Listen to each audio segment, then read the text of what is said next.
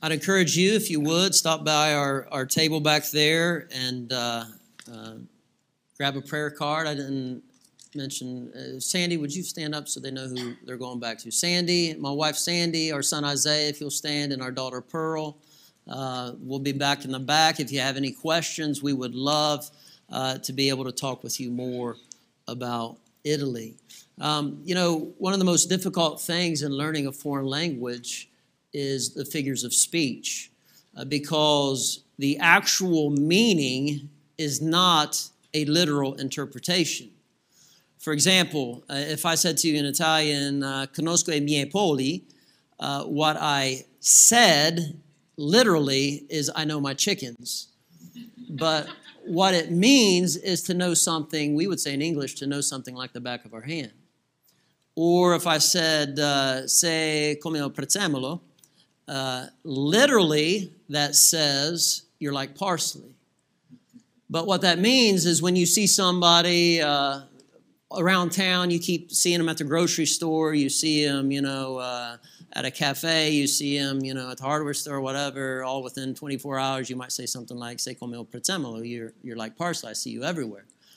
Another expression is in bocca al lupo, and literally that says in the mouth of the wolf. But what it means is, in English, we would say good luck or break a leg. Now, the response to that, when someone says good luck to you or in bocca al lupo, the response is crepi, which means let the wolf die or kill the wolf. In bocca al lupo, in the mouth of the wolf. Crepi, kill the wolf. Now, I'd like us to look at Romans chapter 7 this evening. With that expression in our minds, not what it actually means of good luck, but the literal words of that expression I think of when I read Romans 7 now. In the mouth of the wolf, kill the wolf. There's a wolf inside each one of us tonight.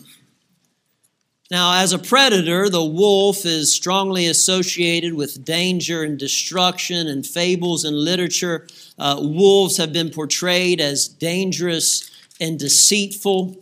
So let's read in Romans chapter 7 about the wolf within, in the mouth of the wolf. This dangerous, destructive, deceitful force that's within each one of us born of Adam. Romans chapter 7, verse 14, Paul writes, "For we know that the law is spiritual, but I am carnal, sold under sin. For that which I do, I allow not. For what I would, that do I not. But what I hate, that do I. If then I do that which I would not, I consent unto the law that it is good. Now then it is no more I that do it," here's the wolf, "but sin that dwelleth in me." You're in the mouth of the wolf.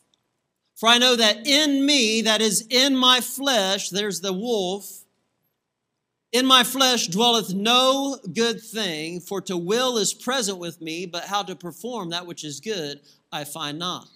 For the good that I would, I do not, but the evil which I would not, that I do. Now, if I do that I would not, it is no more I that do it," here we go, "but sin that dwelleth in me," in the mouth of the wolf. "I find then a law that when I would do good, evil is present with me." There's the wolf. "For I delight in the law of God after the inward man, but I see another law in my members, warring against the law of my mind and bringing me into captivity to the law of sin which is in my members.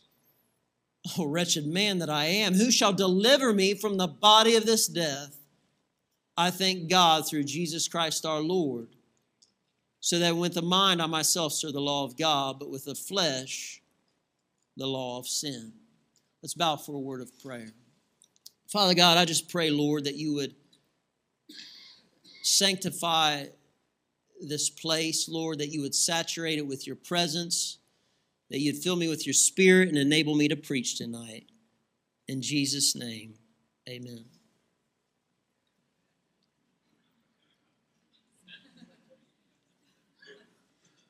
In the mouth of the wolf. Now, we all wear masks. And I'm not talking about this mask. I'm talking about this mask. We all wear masks that hide the darker part of our nature, that tries to hide the wolf, that tries to hide the sin nature that's inside each one of us. The sin that dwelleth in me, Paul said. The prophet Jeremiah wrote, the heart is deceitful above all things and desperately wicked. We all do battle, right? We all do battle with this wolf within us, the mouth of the wolf. Every one of us has a sin nature that we do battle with. And I want us to look tonight about how we get victory over that. I've already told you, gave you a preview of what the victory is in the mouth of the wolf. Kill the wolf. How do we kill the wolf? We'll find out here in a little bit, but just talk a little bit about being in the mouth of this wolf, this sin nature that's within us. We know from the Bible that man is a body, a soul, and a spirit. And when the first man, Adam, sinned against God, his spirit died. He no longer could commune with God. And if you will, his soul, for lack of a better expression, was welded to a body of death. All right? That's the old man. That's the sin nature that's been inherited to every son of Adam. Right? That sin nature, the wolf. Now, we get a picture of it in Galatians. If you'll look at Galatians with me tonight, Galatians chapter 5, this natural man, this sin nature. Nobody has to teach you to sin. Where does that come from? It comes from the sin nature, right? That sin nature. Hey, we don't have to teach our kids to lie, right? They say whatever comes to their mind, and sometimes it's the truth, sometimes it's not the truth. We don't have to teach them to lie. Where does that come from? I had a lady tell me one time in Italy, she said, my kids, it seems like the first words out of their mouth whenever I ask them something is no. And she said this to me. She said, it's like they were born little rebels. Hey, we all fall short of the glory of God. We are all born rebels to an almighty God. Because we have a sin nature that has separated us from His holy presence. And we see Paul writes in Galatians chapter 5 how this sin nature manifests itself, beginning in verse 19. Now the works of the flesh are manifest. This is how this wolf shows itself.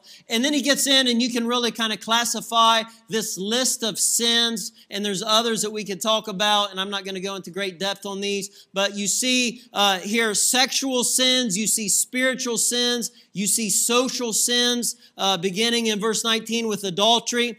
And that can include sexual thoughts, not just the acts. Right? The Lord Jesus says in Matthew chapter 5 about a man, if he thinks in his heart, it's as if he has actually been guilty of the act. God sees your heart. What makes anything in this list sin? What makes anything sin? Right? If you was talking to somebody and they asked you to define sin, how would you define sin? We say all have sinned and come short of the glory of God. What is sin?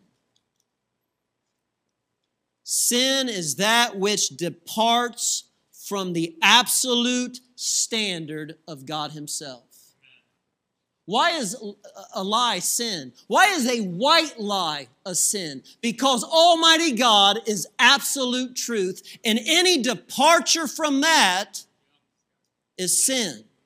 God is absolutely pure and holy, and any departure from purity and how He has defined it is a sin. And so you find a list of sexual sins, adultery, fornication, which is sexual acts before marriage, uncleanness, which can include evil or impure thoughts, dirty jokes, pornography, lasciviousness, stirring up lustful desires, which can't be satisfied within the bounds that God has established. This could be immodest dress, immodest conversation, immodest physical gestures. Then he gets into spiritual sins of idolatry, which is putting anything before God, thinking wrongly about God, witchcraft, which can include things like Ouija boards and tarot cards and seances and astrology and drug use, things that put a person in a passive state. Then he gets into social sins here in verse 20 with hatred, which can include bitterness, contempt, racism, variance or quarreling, always trying to prove we're right, emulations or jealousy, wrath, violent anger, strife, which is a self-seeking rivalry, sedition, seeking to divide. This can be a problem in churches. Heresies, also a problem found in churches.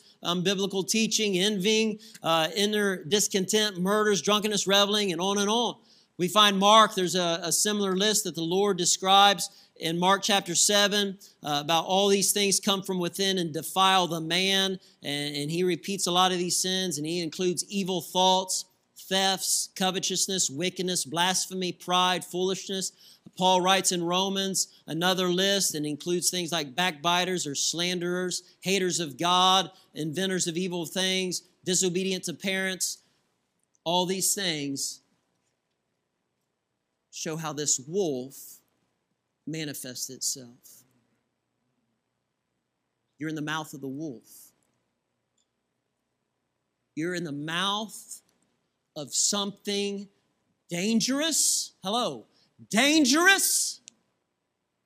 Something that just wants to gratify itself regardless of the consequences to you and to your life and to your family and to this church and to the nation. This sin nature that only seeks itself satisfaction in rebellion to a holy God, and mankind is in the mouth of the wolf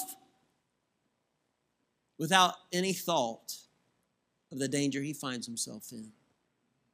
What's the solution? Before we get to the positive action of the solution to being in the mouth of the wolf, let's talk about the negative aspect of it. The victory over this from a negative slant. Number one, you're in the mouth of the wolf. Don't ignore the wolf. Don't ignore the wolf. Look in 2 Corinthians chapter 10. 2 Corinthians chapter 10 and verse 5. 2 Corinthians chapter 10, verse 5, Paul says, casting down imaginations and every high thing that exalteth itself against the knowledge of God, and bringing into captivity some thoughts to the obedience of Christ. Is that what it says? Bringing into captivity every thought to the obedience of Christ. Why? Because it's our tendency to get comfortable with this, to ignore it, to ignore the wolf and forget that every single day there's something within inside each one of us that wants to rebel against God. We cannot ignore the wolf. Peter wrote in 1 Peter chapter 5, verse 8, be sober, be vigilant, because your adversary, the devil, as a roaring lion, walketh about, seeking whom he may devour. Because Satan knows his greatest ally lies within each one of us. Right here. This isn't just me going this direction. Every single one of us has a sin nature that we cannot ignore. The Bible warns about being ignorant of sin. The wise man wrote in Proverbs chapter 7, verses 6 through 23 about a simple or an ignorant young man who listens to a prostitute and ends up destroying his life Ignorance is not bliss. We can live in ignorance to sin and end up destroying our testimony, end up destroying our marriages, end up destroying our lives. We can't ignore the wolf. Don't ignore it. Don't feed it. Don't feed the wolf. Romans chapter 13, verse 14. Romans chapter 13 and verse 14. Don't ignore the wolf. You're in the mouth of the wolf, in boca al lupo. Don't ignore the wolf. And then we see in Romans chapter 13, verse 14, don't feed the wolf. Notice, Paul writes, but put ye on the Lord Jesus Christ, and make not provision for the flesh to fulfill the lusts thereof. When you make provision for something, you're making a place for it to happen. You're providing means for it to happen. We have a sin that so easily besets us. Don't put yourself in a compromising situation. Don't put yourself in a situation where it's easy. Look, don't put dessert in front of me, right? Because I'll eat it. Right? Don't ignore the wolf, and don't put yourself in a situation where it's easy to feed it. Pornography is a temptation. Hey, it's never more easier than it is when you carry something around with you every day where you can access it like that. Do not feed the wolf. Make not provision for the flesh, Paul writes. Don't ignore it. Don't feed it. Don't tempt the wolf. Don't tempt it. John Owen, the great Puritan writer, wrote, be killing sin, or sin will be killing you. We see someone tempting the wolf, tempting that sin nature with Samson. Samson flirted with sin. Delilah was after him in the book of Judges, chapter 16, trying to get him to tell her the secret source, the source of his strength, of his power. And he would, little by little, get closer to the truth of where the source of his power lies. You cannot tempt sin. A lot of people try to be like Samson and get right up close to the edge, right? I want to prove how strong I am, how I've got victory over this problem, how I've got victory over sin. I'm just going to get up real close and pull back just to show that I have the strength to do it. Don't tempt it. Don't tempt the wolf. How did that work out for Samson? You can't toy with something dangerous. Don't try to prove how spiritually strong you are. Don't ignore it. Don't feed it. Don't tempt it. Don't try to tame it. Look at Romans chapter 8. Romans chapter 8. Romans chapter 8, verses 7 and 8. But the carnal mind is enmity. It's hostile against God. For it is not subject to the law of God, neither indeed can be. It cannot be tamed. It's not subject to the law of God, neither indeed can it be. The sin nature cannot be tamed, so then they that are in the flesh cannot please God. The flesh is self-centered and hates God. It's concerned with its own satisfaction, not about pleasing you. Paul describes it in Romans 7 almost like it's its own entity within. He says, it's no more I that do it, but sin that dwelleth in me. Paul said, hey, look, just to paraphrase him, the things that I don't want to do, I end up doing. And the things that I do want to do, I don't do. Oh, wretched man that I am. We all have a problem of sin. We're all in the mouth of the wolf. And we can't ignore it. We can't feed it. We shouldn't tempt it. And we cannot tame it. There's certain things that cannot be tamed. There's an old fable. It's not a perfect illustration, but the scorpion, which cannot swim, was wanting to get across the river, and so it pleads with a frog to let him ride on the back and go across this river. And the frog's like, no, you'll sting me. And the scorpion says, well, what sense does that make? If I do that, we'll both drown. And the frog says, okay, well, that makes sense. And so the scorpion hops on the frog's back, and sure enough, midstream, the scorpion stings the frog's back. They're sinking under the water, and the frog's like, what did you do? And the scorpion says, I couldn't help it. It's my nature. Now, there's problems with that illustration about free will and that type of thing, but the point of it is this. This nature, no matter what it tells you, it will sting you. It's an enemy of God that cannot be tamed. So what's the solution? Don't ignore it. Don't feed it. Don't tempt it. Don't try to tame it. In boca al lupo, crepi. In the mouth of the wolf, kill the wolf.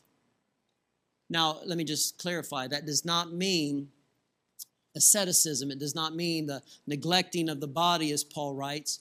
There are some that think that through self-discipline and deprivation of the body, food and doing self-harm, that type of thing, that they can get the flesh under control. That Catholic priest that I mentioned at before our presentation, he took me, he's a monk as well, and he took me to his monastery there in Rome, and he was talking about how small his room was where he lived, and how it wasn't heated in the wintertime, and how it wasn't air conditioned in the summertime, and his diet, and all of these things that he was doing to become spiritual.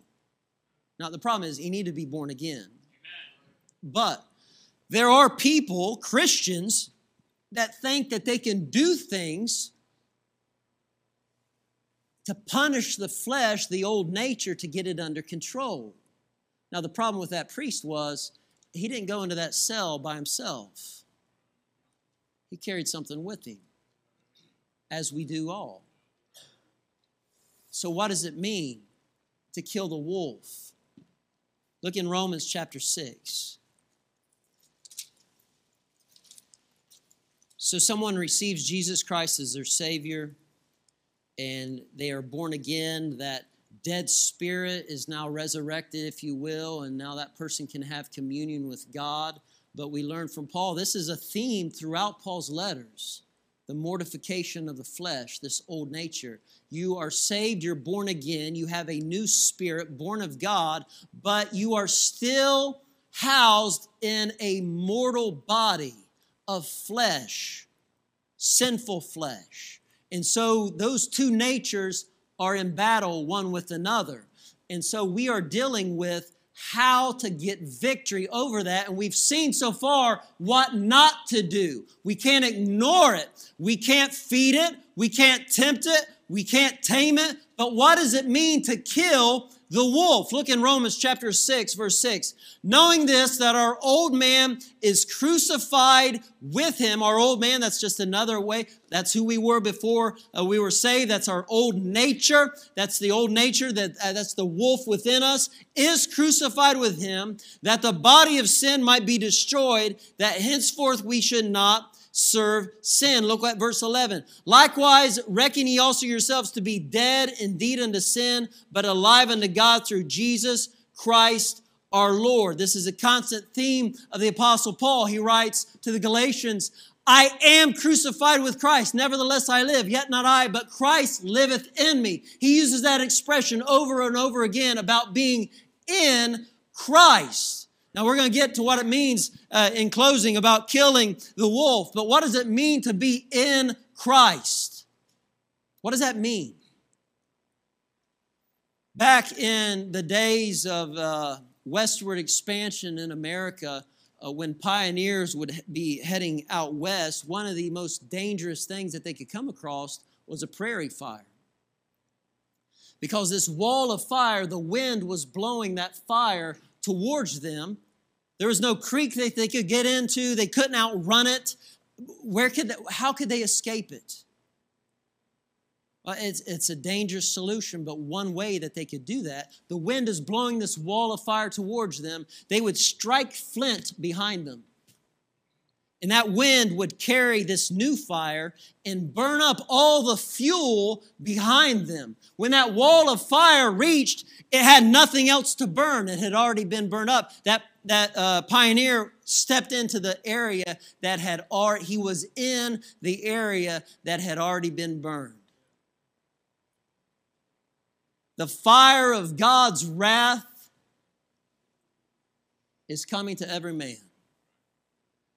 But praise God, Jesus Christ bore the wrath of God. And when you get saved, you are put in someone. There's no more fuel for the fire, amen. You are in Jesus Christ. The wrath of God cannot touch you because you are in Jesus Christ. Now, what does that have to do with killing the wolf? You're in Christ, okay? Now, Paul writes, if you look at Colossians with me, Colossians chapter 3, let me just read one verse as you're turning, Romans chapter 8, verse 13. For if ye live after the flesh, ye shall die, but if ye through the Spirit do mortify the deeds of the body, ye shall live. Through the Spirit, that's key, do mortify the deeds of the body, you shall live. Let's tie all this up together. How do we get victory over sin? How are you saved? By faith, by appropriating that which Jesus Christ has done for you on your behalf. Right? Through faith. How do you get victory over the sin nature? Well, there's two things that need to be distinguished here. There's a difference between your standing and your state, or your position and where you are in practice. Your standing or your position is in Jesus Christ, seated at the right hand of the Father. That's where you are. If you're saved tonight, that's where you are. You are spiritually seated in Jesus Christ at the right hand of the Father. Now, don't ask me to explain it any more than that. I can't. But from a practical standpoint, from your state, right, Paul says one thing, I am crucified with Christ. That's his standing. But then he says also, I die daily. Kill the wolf. I read to you Romans chapter 8, verse 13 about through the Spirit. Now we'll close with this. Look in Colossians chapter 3, verse 3. Let's start there.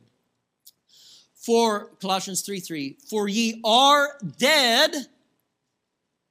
There's your standing, there's your position. Ye are dead, and your life is hid with Christ in God. Praise God. You're at the right hand of the Father. But look at where we are in practice in verse 5. Because of that, because of where you are in Christ Jesus, on a daily basis, mortify, put to death, therefore, your members which are upon the earth. In the mouth of the wolf, kill the wolf. Every day, we can praise God for who we are in Christ Jesus and gain victory over this wolf that we have until the rapture or death.